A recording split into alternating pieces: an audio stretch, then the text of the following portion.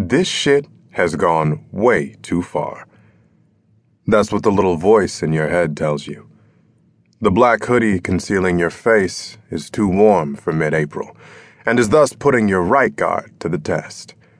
However, it will keep you above description, and in this case, it's all that matters. The radio's on, but turned all the way down. More commercial breaks than there ever is music. Makes you curse your tape deck for being broken.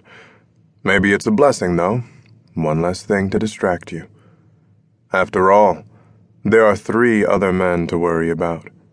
The first, Sean, the one you've known since Miss Abby's class at nursery school, is in the passenger seat sucking on a half-dead Newport as he loads a final shell into the sawed-off he stole from your first catch of the day. The 4 of you introduced his flesh to 4 pair of steel-toed Timberlands.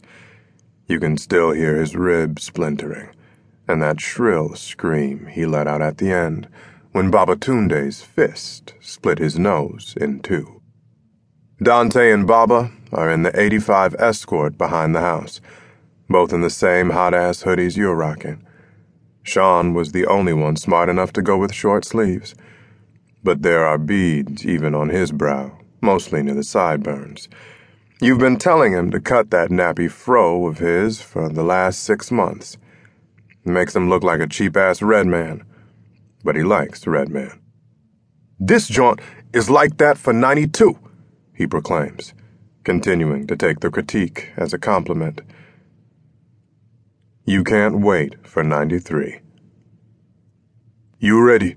Baba asks, his voice crackling with static through a pair of $10 walkie-talkies you've purchased for this hit. The car sits different on your new rear tires.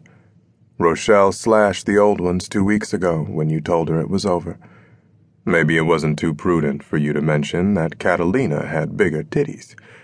You love titties, or breasts, as a more elegant, politically correct nigga might say. But you ain't elegant. And you definitely ain't PC.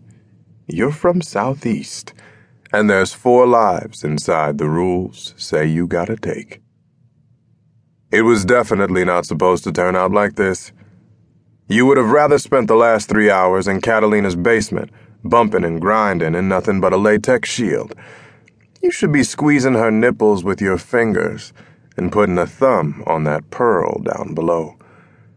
You were supposed to be $5 grand richer by dawn, but that hammer hit the base of the shell, and next thing you knew, Fat Rodney's skull was missing a chunk the size of your fist. His blood sprayed across your cheek as you took cover to the left of that door frame. It was your first time out, and somebody had the fix in. Go fucking figure. "So y'all ready?" Dante asks again. Burn Street is nothing but quiet. A block the cops hardly ever patrol. Nothing out there but grandmas and kids and the PG line just a few up the hill. All of this for boys to men at the Cap Center. All of this because once again, you didn't know when to pull out. 1. You got up that morning Ferris Bueller style. Peered through the shades and there wasn't a cloud in the sky. Your new girl was still on your fingers, the smell of Claiborne all over everything else. You remembered the way her tongue felt against your chest, and the way she said goodnight before she went out through the basement, knowing your mom's always slept like a corpse.